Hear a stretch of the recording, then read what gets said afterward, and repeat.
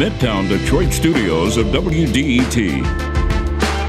This is Detroit Today.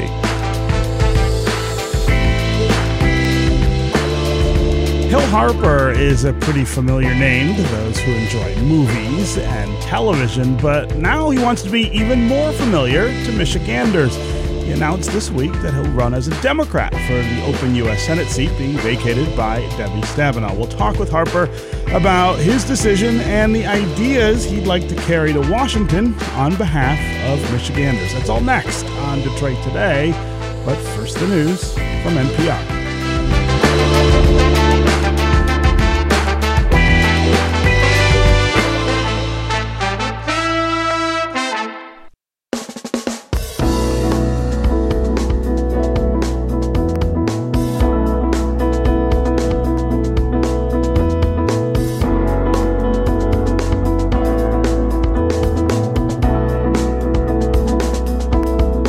Good day, and welcome to Detroit Today on 101.9 WDET. I'm your host, Stephen Henderson, and I'm really glad you decided to join us today. We are almost 18 months from the next big election in this country, 2024, November, and yet every day, it seems, there's really interesting news about race of some sort or a candidate who's decided to join a race. All of a sudden, we're talking about politics in the middle of the summer of 2023, a year in which we have no significant elections because 2024 is shaping up to be really interesting. That's especially true in the race for U.S. Senate. Now, early on, Democratic Congresswoman Elissa Slotkin hopped into that race. This was right after current Senator Debbie Stabenow decided that she would retire after the end of her current term, which is in 2024. And while there have been other folks who have jumped in after Slotkin, including several Democrats and Republicans, she really has been projected to be the candidate to beat. That's partly because her name recognition is so high, and in part because she's already raised $5.8 million and has about $3.6 million in the bank as of June 30, according to the Detroit News. But there's an unusual person who has also decided to join the race for Senate this week. Hill Harper, author and actor best known for his role in The Good Doctor, has announced that he will also seek to replace Debbie Stabenow in Washington. Harper is 57 and has never before run for public office, but he's running now as a progressive candidate in the race. He says the most progressive candidate in the race. His campaign is going to be focused on raising the minimum wage, making healthcare access universal, and alleviating income inequality.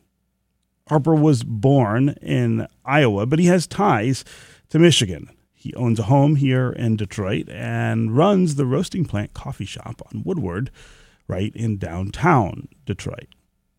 A little later in the hour, we're going to talk about how lakes and other Michigan landmarks are being renamed and how state agencies are changing the stories we tell about our state. Really interesting effort going on over at the Department of Natural Resources, re-examining the way we name our public spaces here in Michigan. But before we get to that subject and that conversation, we want to talk about the Senate race and talk about Hill Harper. What does he hope to accomplish if he is successful in getting the nomination and then winning the seat? And what does he believe are the biggest problems facing Michiganders and the nation? Hill Harper, really great to have you here. Welcome to Detroit Today. Good morning. Great to be on. Thank you so much. Yeah. So let's start here. Why are you running for Senate here in the state of Michigan? You know, Michigan's my home, and I've had the opportunity to, really meet so many Michiganders and be a part of this great community. And I moved here originally because of the people. My roommate for 4 years at Harvard Law School and the Kennedy School of Government was a man by the name of Brian Mathis, who's a very amazing family from Grand Rapids. His father was one of the first African American doctors that had a prominent practice in Grand Rapids, and he was my roommate for 4 years. And my other roommate was another Michigander named Dr. Charles Boyd, who's still here with the successful plastic surgery practice, and he was at Harvard Medical School at the time. And so, my ties back to Michigan date back then. My father was actually going to live in Saginaw when we were in middle school. He got a job in Saginaw. I was born in Iowa, as you said, but fast forward to 2011, 2012, there was a tax credit for film production here in Michigan. And I came here to do some movies.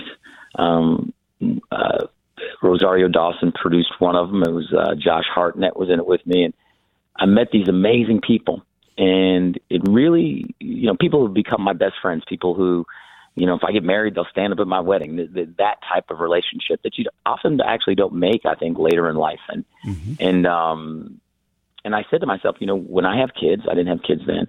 When I have kids, I want to raise them here because I'd like them to turn out like folks here more than folks in Hollywood. And so I adopted my son December 19th, 2015, the day he was born. And I started looking for a house here. I bought a house here in Detroit. And for the last 7 years, I've been here and, bought a business in downtown Detroit, wanted to create jobs for young people. I think coffee represents community. I think it's something that you bring people together through coffee shops and through ideation and folks sitting there talking. And so I love that business. I feel like it's a business you can do well and do good. Returning citizens can get a job, learning a skill that can go anywhere in the world. And so that was that emphasis. And, I wasn't thinking about politics in any kind of way. But right now it's a different moment, quite frankly, than 7 years ago. You remember 7 years ago is when our politics pretty abruptly, and it certainly started before 7 years ago, but it was in your face 7 years ago that our politics went from, and this is something I was talking to David Axelrod about when I was sort of consulting with him and talking to him about potentially running for this U.S. Senate seat. And he said, Hill, our politics are always on a constant pendulum between hope and belief and possibility and cynicism and division and vitriol. And he said, back when you were helping us, in 2007 and 2008 and beyond, we were on the hope side of the ball and the change side of the ball and the possibility and the belief side. And then that pendulum shifted to vitriol and division and cynicism. And he's like, with your run, you can push it back. And that's kind of the 30,000 foot view, but the much more personal micro view is that my son is 7 years old. He's going into second grade. And, when I was driving him to school earlier this year, he looked at me and he said, hey, I don't want to go to school. And I said, why? He said, well, because I think they're going to kill me and then I'm going to get shot. And just started really thinking, your job as a parent is to protect your kids and make them feel safe. And how much trauma is he going through when he has to do these mass shooter trainings? Do we do that at home? Do I say, okay, jump under the cupboard, there's going to be a shooter coming in? No, it would be traumatic to kids. Yet we would rather put our kids through that experience than stand up to the NRA, stand up to the gun lobby and the billions and billions of dollars that they make and say, you know what, the life and the mental health of a second grader is more important than the way you're trying to frame the Second Amendment. And good people aren't running for office. They're just not, because it's such a despicable, dirty thing. So all that said, go ahead. That's why. Yeah, that's why. Yeah, no, that's a really compelling answer to that question, and of course, I ask that question of everybody who jumps into a race for political office, and you get a wide range of responses. Sure. But my next question is, what in your experience, and look, I mean, you've done a lot of things, but what in your experience do you think is the most relevant for this kind of work? And I ask that because you haven't held political office before, of course. You're not somebody who's working on the Hill or in a K Street lobbying firm even. I mean, what is it about this work that attracts you, and what is it about your experience that Michiganders should say, hey, this is somebody who could represent us well in the U.S. Senate?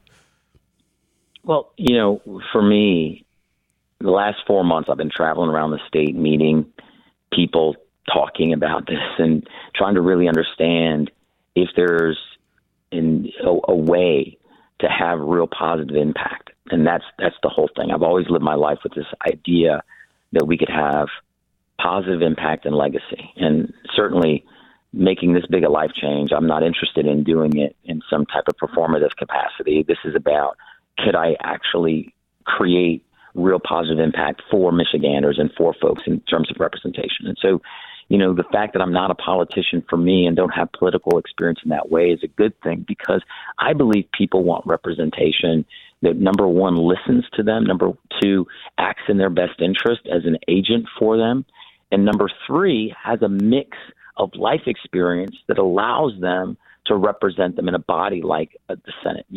This type of legislative body, unfortunately, has evolved into a very undiverse body. What's interesting is that if I'm elected to the U.S. Senate to represent Michigan, I will be the only current active dues-paying union member in the Senate. And one of only two that has, I think, real deep Senate ties. Jackie Rosen from Nevada has deep union ties, but is no longer a member of her union. And that's shameful. That's shameful. We need, in that 100-person body, that type of representative. I'd be the only the third Democratic African-American in the U.S. Senate, which, right, again, is shameful. It's also, I hear from Michiganders that they're very disappointed and upset that we've gone backwards. For the first time in 57 years, we don't have an African-American representative, a Democratic representative, in Congress in general. And so and I'm not just talking about racial diversity. I'm also talking about other types of life experience. I'd be one of very few small business owners. I feel extremely strongly about the need to support our small businesses and economic development in communities. Small businesses are the engine that create jobs and opportunity for folks in communities, yet we don't support them. We do a very good job bailing out banks. It's no wonder many of our senators are either former bankers, investment bankers, consultants, and or lawyers. So therefore, you always fall towards your life experience. So you want at least someone to counterbalance that actually has run or is running a small business to say, you know what, these jobs are important. And you know what, having a living wage is important because I know these workers and I know what they need. Like I said, we'll bail out banks in a second, but will we help starting small businesses in their first 2 years, their most vulnerable time, and bail them out? But they're the ones really creating jobs in communities. So the only types of people I believe that have that type of insight and knowledge are folks that have had that type of life experience. I'm also a single dad. There's a whole lot of single parents out there, and I understand the challenges of what it takes. Early childhood education, how important that is. Childcare and the cost of childcare. I'm a cancer survivor. Healthcare. Both my parents were doctors, and I'm a cancer survivor who's gone through that system as a patient. And then President Obama did appoint me to the president's cancer panel. So I have worked in government. We worked with the National Institute of Health, the NIH. We worked with folks from the CDC. We made recommendations to the White House about cancer policy. And then, of course, having my Harvard Law degree as well as my degree from the Kennedy School of Government, I do joke with Barack Obama that I'm the one with the degree in government. So, and not him, right? And not him. So whatever. But the point being is that I think it's a mix of experiences that we want our representatives to have. But the most important thing is we want to trust and believe that they're going to fight for us. not, for the actual people. Michiganders that I've talked to in union halls, talked to in farmers markets at their dining room table. I'm talking about across, whether it's the Upper Peninsula, up in Traverse City, across over in Grand Rapids, or right here in Southeast. I've talked to so many, and they say the same thing. They say that they don't feel like they're represented in Congress. Now, what's interesting about this, which is great, is that they do feel that this triple blue leadership in Lansing is representing them. And they do feel that the legendary Debbie Stabenow has fought for them over all these years. And so they feel that. But I think they want bold leadership that they can trust, that will represent their best interests in Washington as a U.S. Senator. That's what I'm hearing consistently. And I hope your listeners feel the same way. Yeah, we're talking with Hill Harper, an actor and author who lives here in Detroit, owns a business in downtown Detroit. He announced this week that he will seek the Senate seat being vacated by Debbie Stabenow next year in the 2024 election. Would love to hear from you, listeners, while we have this conversation. Give us a call. Let us know whether you are paying attention yet even to the Senate race for next year. It's July of 2023. We're talking about politics as though there's an election this year. It's not even until next year. Are you focusing in on that race, though? What kind of policies? That's something we should talk about. Yeah. That's something we should talk about as well. The fact that we have allowed politics to extend out these races. Now, let's be really clear. This is an open seat Democratic primary, and people were saying that and it's August 6, 2024, and people were saying months ago that if I'm thinking about running, I'm already late. Now, why has this happened? Let's break it down very clearly why this has happened. It's happened because incumbents and the establishment have more advantage the longer you can stretch out a race and the more expensive you can make it. Sure. Why? Because if you already have a funding apparatus in place and you already have a whole organization in place, and here's the sad part, and you in certain ways suppress turnout, incumbents tend to win. Yeah. When there's no question. Look, the money angle is the thing that really has just absolutely perturbed our politics. I mean, they are very different than they were even a decade ago. Let's talk about the money in this race. As I said, Alyssa Slotkin, who's a member of Congress from Michigan and running for the seat on the Democratic side as well, has already raised $5.8 million. This is a lot of money for, again, almost 18 months before the election. What role do you feel money will play? Also, draw some distinctions between yourself and Alyssa Slotkin, somebody who has an awful lot of politics and government experience. Well, first I'll say that, again, it's so far in advance of the primary that I think it's even somewhat problematic and disrespectful to the other candidates, as well as the people who may get into this to sort of focus in on it as a binary type of situation, to focus in on one specific candidate. I have respect for any person who raises their hand to serve, because this isn't easy. I mean, I just launched yesterday, and when I was headed from the first launch event in Detroit to the second one in Pontiac, the NRSC had already put out a lying ad about me that's saying in a quote that, I just lied. And I was like, wow, I just launched and they're already lying about me in an ad that they're paying to push out. And so I don't think at this point we need to be talking about other candidates in this. I just want to let people get to know me, to be quite honest, because I don't want to fall into the same traps that I think and the same tropes that actually have marred our politics. That's the type of thing that marred our politics from the get-go. So let me say this. The money is is super important, right? And so, but my campaign is going to approach it very differently. We're a grassroots campaign. We're going to have to rely on the small dollar donor who sets up, the $5 recurring, donation. We've seen it happen before. Obviously President Obama did it extremely well in 2007, and other candidates have followed that model. But, folks are going to have to go to my website, hillharper.com, and put in $2. Well, how much? $1.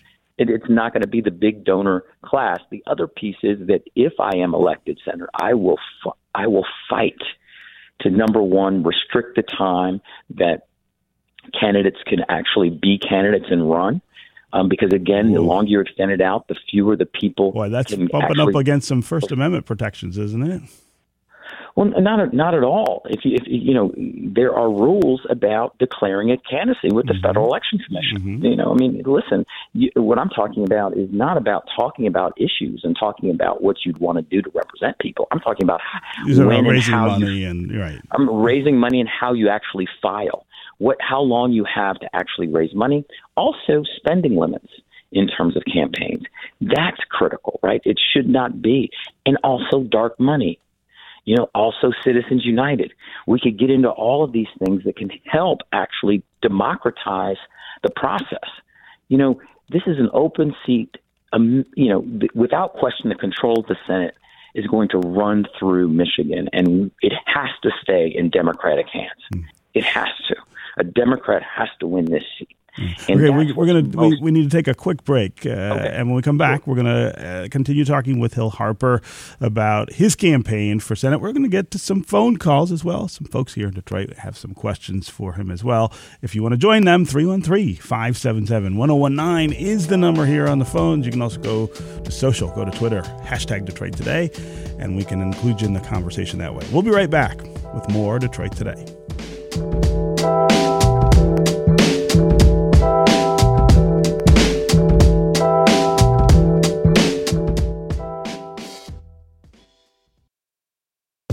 For news that impacts your community, music that moves your soul, and conversations that matter. WDET, Detroit's NPR station.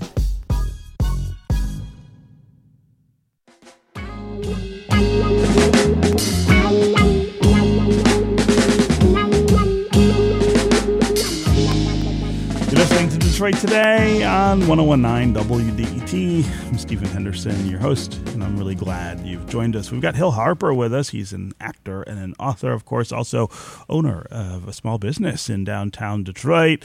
He's been living here in Detroit for several years and announced this week that he will challenge for the U.S. Senate seat that's being vacated by Debbie Stabenow next year. We would love to hear from you as well while we have this conversation with Hill about his experience and the things that he would do if he is elected to the U.S. Senate. Also, give us a call. 313-577-1019 is the number here on the phones. That's 313-577-1019. You can go to Twitter as well and #Detroit Today, and we'll work you into the conversation. Let's start today with Mo in Detroit. Mo, what's on your mind? Hey, Stephen. Thanks for taking my call. Sure. And thank you, Mr. Harper, for being on. My question is, we're just coming off of still 4 years of an inexperienced actor and game show host being the president. That was an absolute disaster for Michigan and the rest of the country.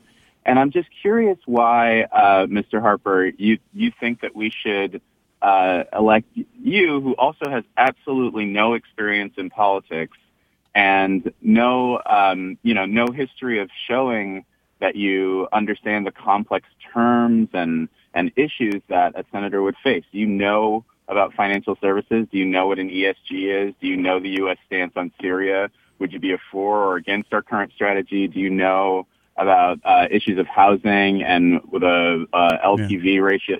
Do you know these things? Mo, it's a great question. I'm glad you called. Hill, go ahead and answer. Thanks so much, Mo.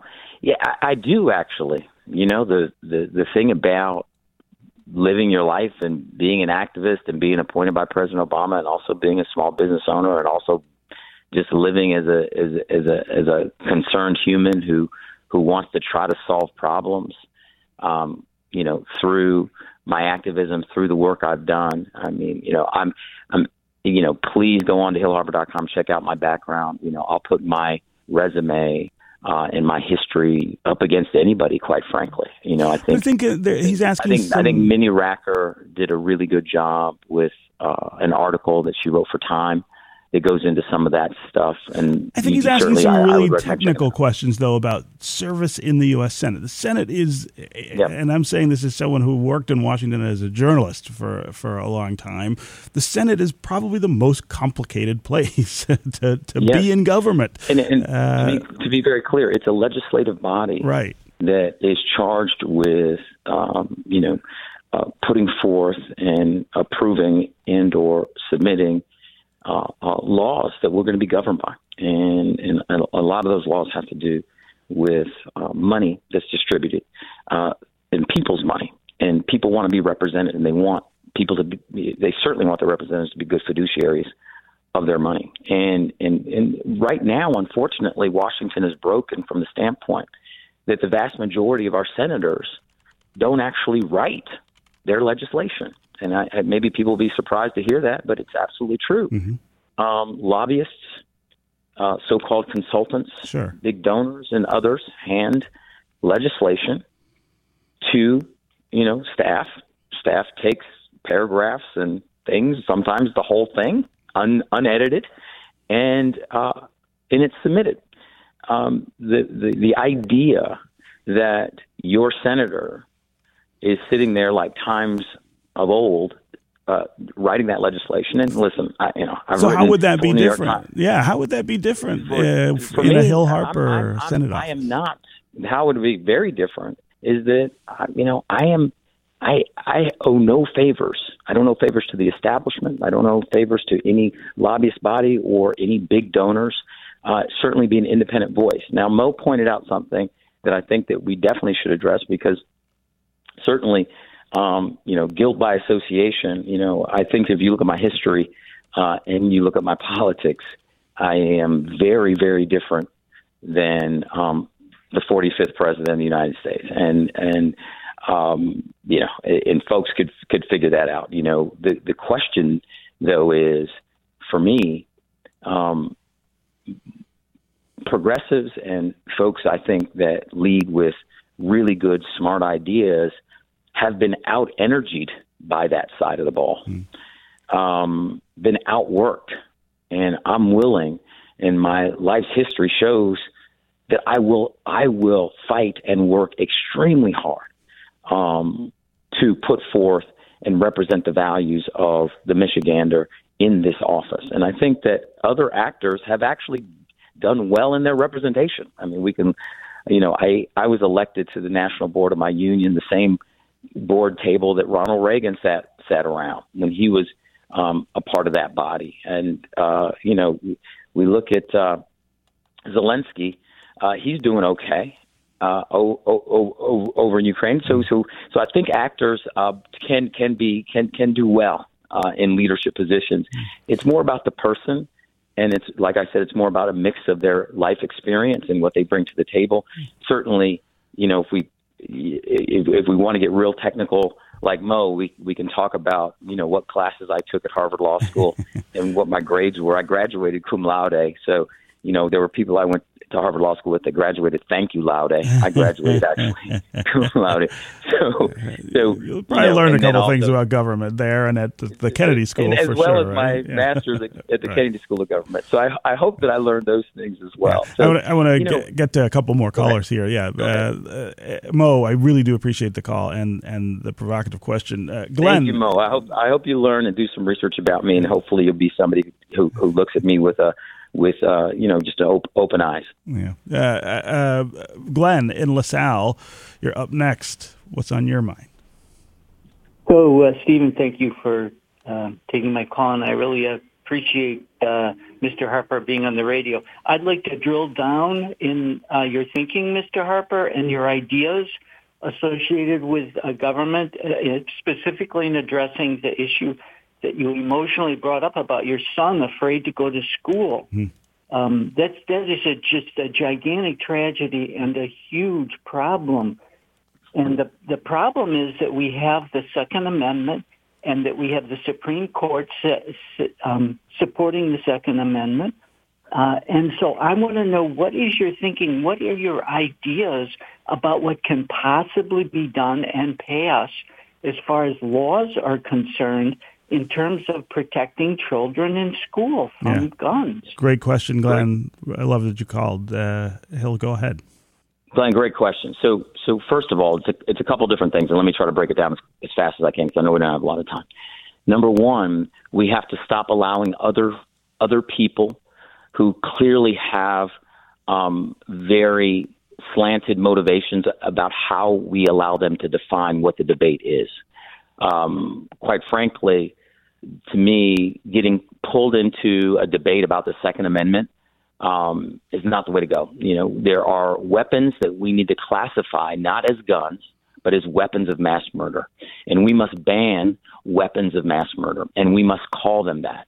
The far right is very good with coming up with terms that sound good, but it aren't good for anybody, like right to work or, Citizens United, things like that, right? And so we've allowed them to dictate to us that this is a Second Amendment issue. It's not a Second Amendment issue unless you get pulled into it. Now, if we're going to get pulled into the Second Amendment, let's do that real quick. Obviously, I took constitutional law in law school. We can talk about the Second Amendment. The Second Amendment is the only place in the entire Constitution where we see the word regulation, well-regulated militia. So, number one, that's one thing. And we certainly qualify even other amendments that don't have the word regulation in it. As an example, First Amendment, defamation, slander, libel, these types of things, basically is regulating that speech. It's not just free speech saying that you can't yell fire in a crowded theater. So the idea that we've allowed the NRA and the gun lobby and the money to say that there is zero qualifications for anything in the Second Amendment, even though it's the one place where regulation the word actually appears, the only place, is crazy because we've allowed them to dictate the terms. We've allowed them to dictate what it is. And so for me, it's about defining what these are. When an arm, or in this term, a gun, when they wrote that, the Second Amendment, it was literally a musket that you had to load, and it took you like 3 minutes to load. And so therefore, my father used to take me skeet shooting. I don't want to touch anybody's gun. I don't want to, your rifle, your shotgun, have that. But if it is a high mag load weapon that can kill more people in 15 seconds in a crowded room, then it's a weapon of mass murder. And therefore, it should not be allowed. So, I think a lot of people would agree with that kind of distinction, and especially people, listening to this show, and I would count myself in that category as well. The problem is that in order to get anything done, you've got to convince people who don't see it that way to embrace that approach, and that's where it breaks down every time in Congress. And here in Michigan, for 40 years, it was impossible to pass any kind of gun regulation. We just got really the first minor steps in that direction in my lifetime here.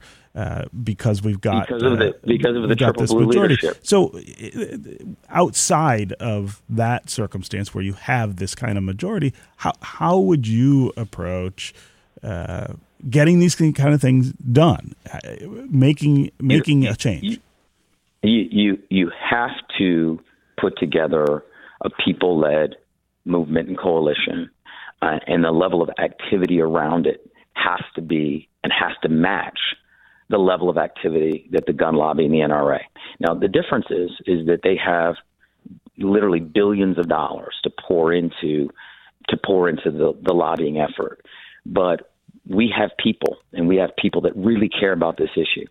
And if we can organize them in a way that makes sense, that is strong, we can do that together. We have to do it together. It only happens in collaboration with each other and creating a real movement around issues. We've seen movements around issues work historically. We can look at the civil rights movement. We can look at the Pride movement. We can look at so many very strong movements that took real organizing, real energy. And that's not to say that people haven't been fighting it and working on this issue. And I think we're getting close to that place. I really do. And I think that, obviously sending folks that will truly fight around these issues, because remember, issues like this are inextricably linked with other issues. They're inextricably linked with issues around policing and crime. They're inextricably linked around mass incarceration. They're inextricably linked around education and, and the quality of education and et cetera.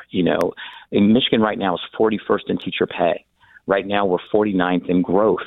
There are many different issues that start to get inextricably linked because all of these things affect all of us and affect each other. And certainly as a parent, my son's entering second grade, and there was no question that as you think about the school, you think about where, and there he is yelling in the background, where he's going to school. He spends more time in that school than he does at home, really, except for sleeping time. So that's so critical for our young people, and it's so critical for every single citizen. And I believe that there is a movement, if we can organize it properly, that can change this issue in these next few years. Okay, Hill Harper, it was really great to have you here. I'm going to make you promise before you get off the phone that you will come back and talk with our listeners again as we get deeper into this race. But I really appreciate the time you gave us today. Thanks for being here. Absolutely. Thank you so much. When we come back, we are going to continue discussing what it means to change names of places in Michigan. We're going to talk about places in Michigan that are carrying slurs that the Department of Natural Resources has decided to take a real look at and think about whether we might name them in a different way. Stay with us for more Detroit Today.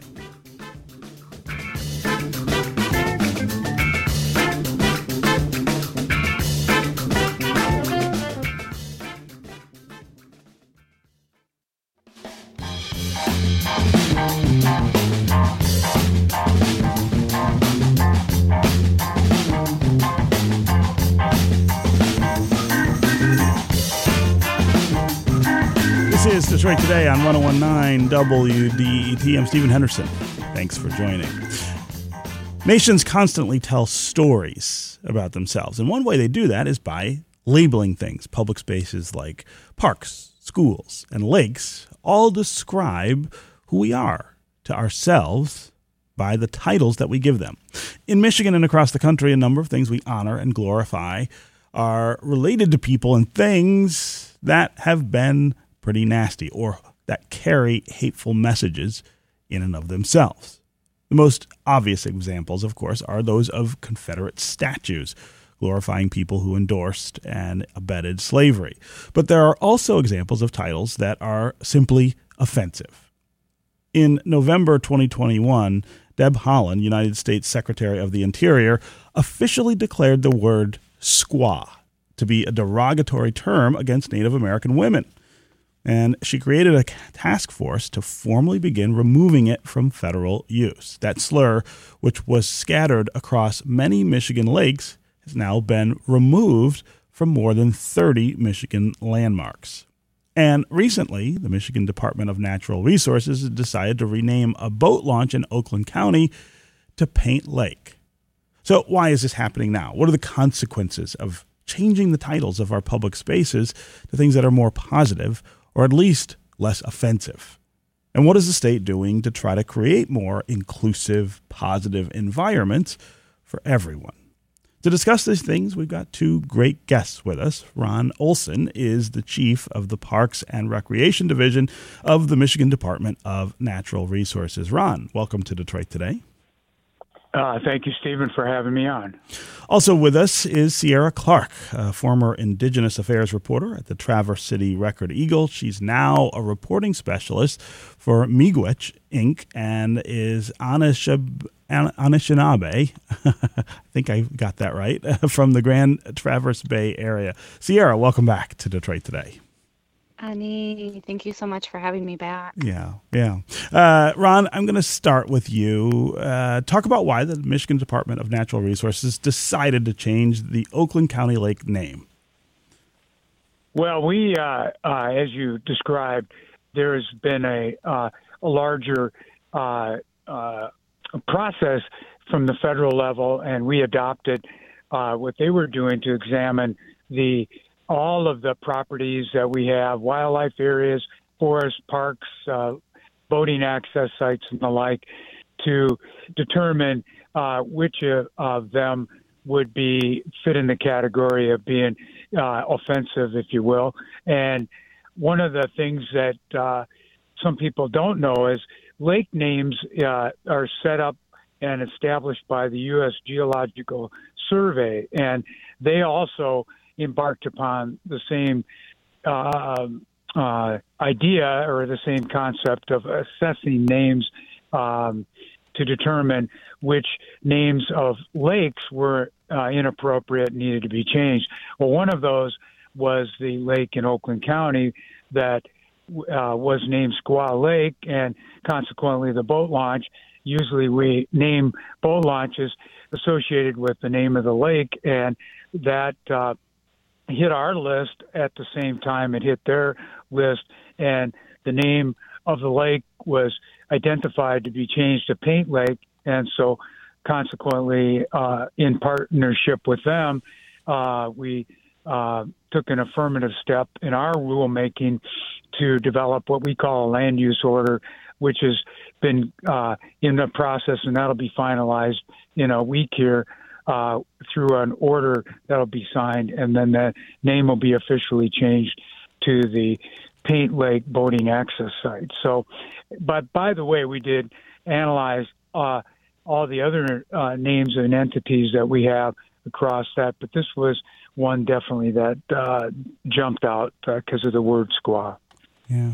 So, Sierra, I want to bring you into the conversation here. You and I have talked in the past about the many ways in which the state of Michigan and other jurisdictions really have a lot of work to do repairing damage that has been done to Native nations. I want to go back first to get the name of the nation, the First Nation that you belong to, right? Anishinaabe, which is a group of cultures and people that is kind of collected here in the Great Lakes. But I want to get your reaction to what Ron Olson is talking about and a sense of how much repair can be done by renaming these things.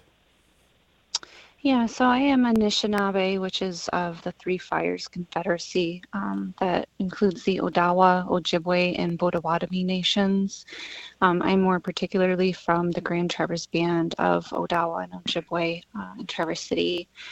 So yeah, kind of going off of that, this word is derived from the Algonquin language of the word esquaw, loosely translating to women, young girl. But as we've seen throughout history, with many Native names and words, it was stolen and then it was perverted.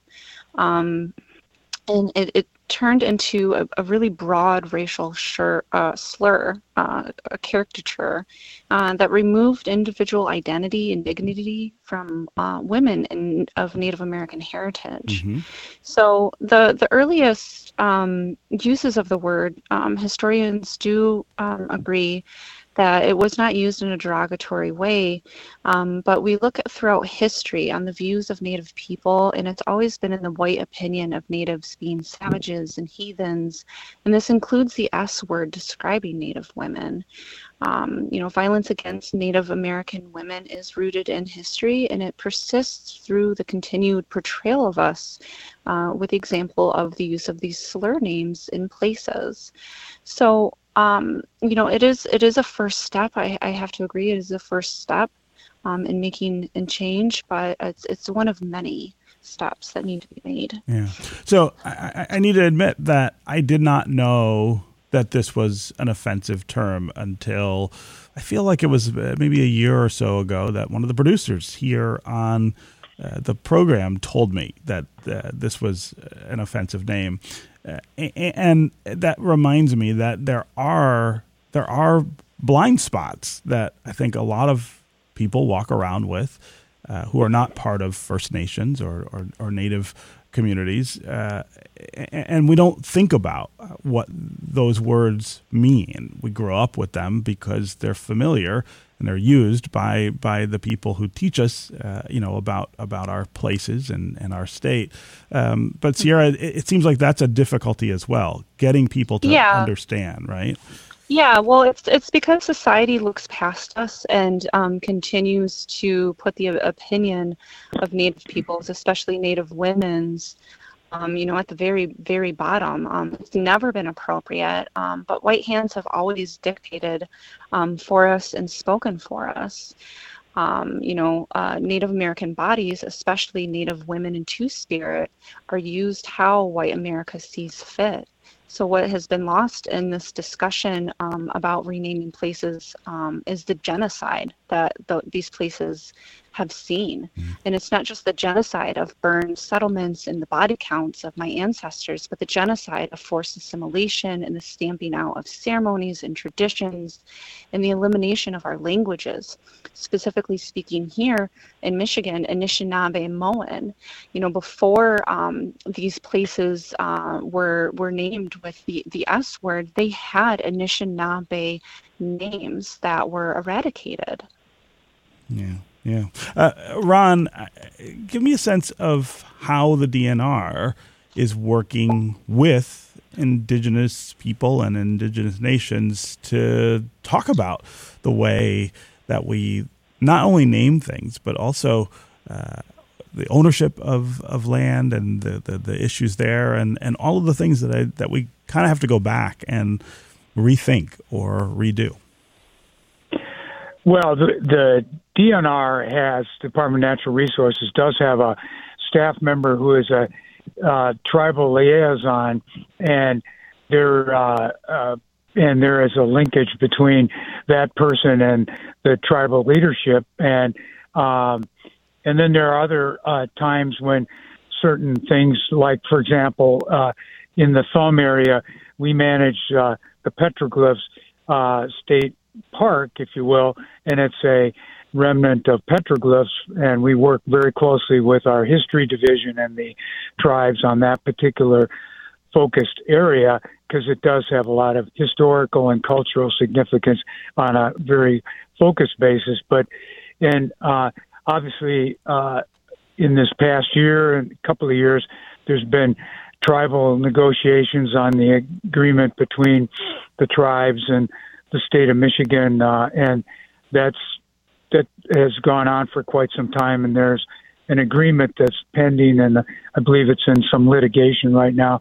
So there's a lot of active engagement from not only the tribal treaty agreements and updating them, as well as ongoing engagement, such as the petroglyphs and other kinds of specific things that we work with that do impact the and come up against tribal things. Plus, we also have a lot of very, very precise archaeological programs, and as we do projects and different things, we spend a lot of time making sure that if there is any evidence of archaeological, historical, Native American settlements or whatnot, that those are very highly respected and considered in all of our design work. So, is it perfect? Probably not, but the process, those are some of the process pieces we have in place. Yeah. Sierra, we've only got about a minute and a half left, but I want to give you a chance. I started the segment talking about storytelling and the way that we tell our own stories. It seems to me that one of the answers here to the lack of understanding and knowledge about these things is journalism, and having more journalists be able to tell this story from the standpoint of members of First Nations. And I wanted to give you a chance just to talk about the importance of the kind of work that you do trying to educate the rest of us. Oh, yeah. It's really important to listen to Native peoples and get their perspective. When you have stories written by hands of those who don't belong to a culture or the nation, that perspective isn't going to be 100%. And myself, I speak for myself. I'm not speaking for the entire nation of Sure. the Anishinaabe. I'm just speaking as an Odawa woman from northern Michigan. My experiences of what I've learned from my elders and my community, and researched as an amateur researcher through journalism. But it's really important to really put the voices of Native peoples on the forefront when we're discussing these kinds of issues. And I do just want to say that that this is not really anything new. This name change is just following what has been going on since the 60s and 70s with the Interior Department. They have replaced place names that contained slurs for Black and Japanese people. Sure. And it's just a continuation of changing these outdated terms that are no longer appropriate. So as a Native woman, I just want to say that our voices and our opinions matter. Yes, of course they do. Sierra Clark, it's always great to have you here with us. Thanks for joining us on Detroit Today. And Ron Olson of the DNR, great to have you here as well. Yes, sir. Thank you. That's going to do it for us today. Come back tomorrow when we're going to talk about Detroit's proposed land value tax, which tries to incentivize people to build on vacant land that they own. Also promises to change the tax structure a little for those of us who are Detroit taxpayers. This is 101.9 WDET-FM, Detroit's NPR station, your connection to news, music, and conversation. We'll talk again tomorrow.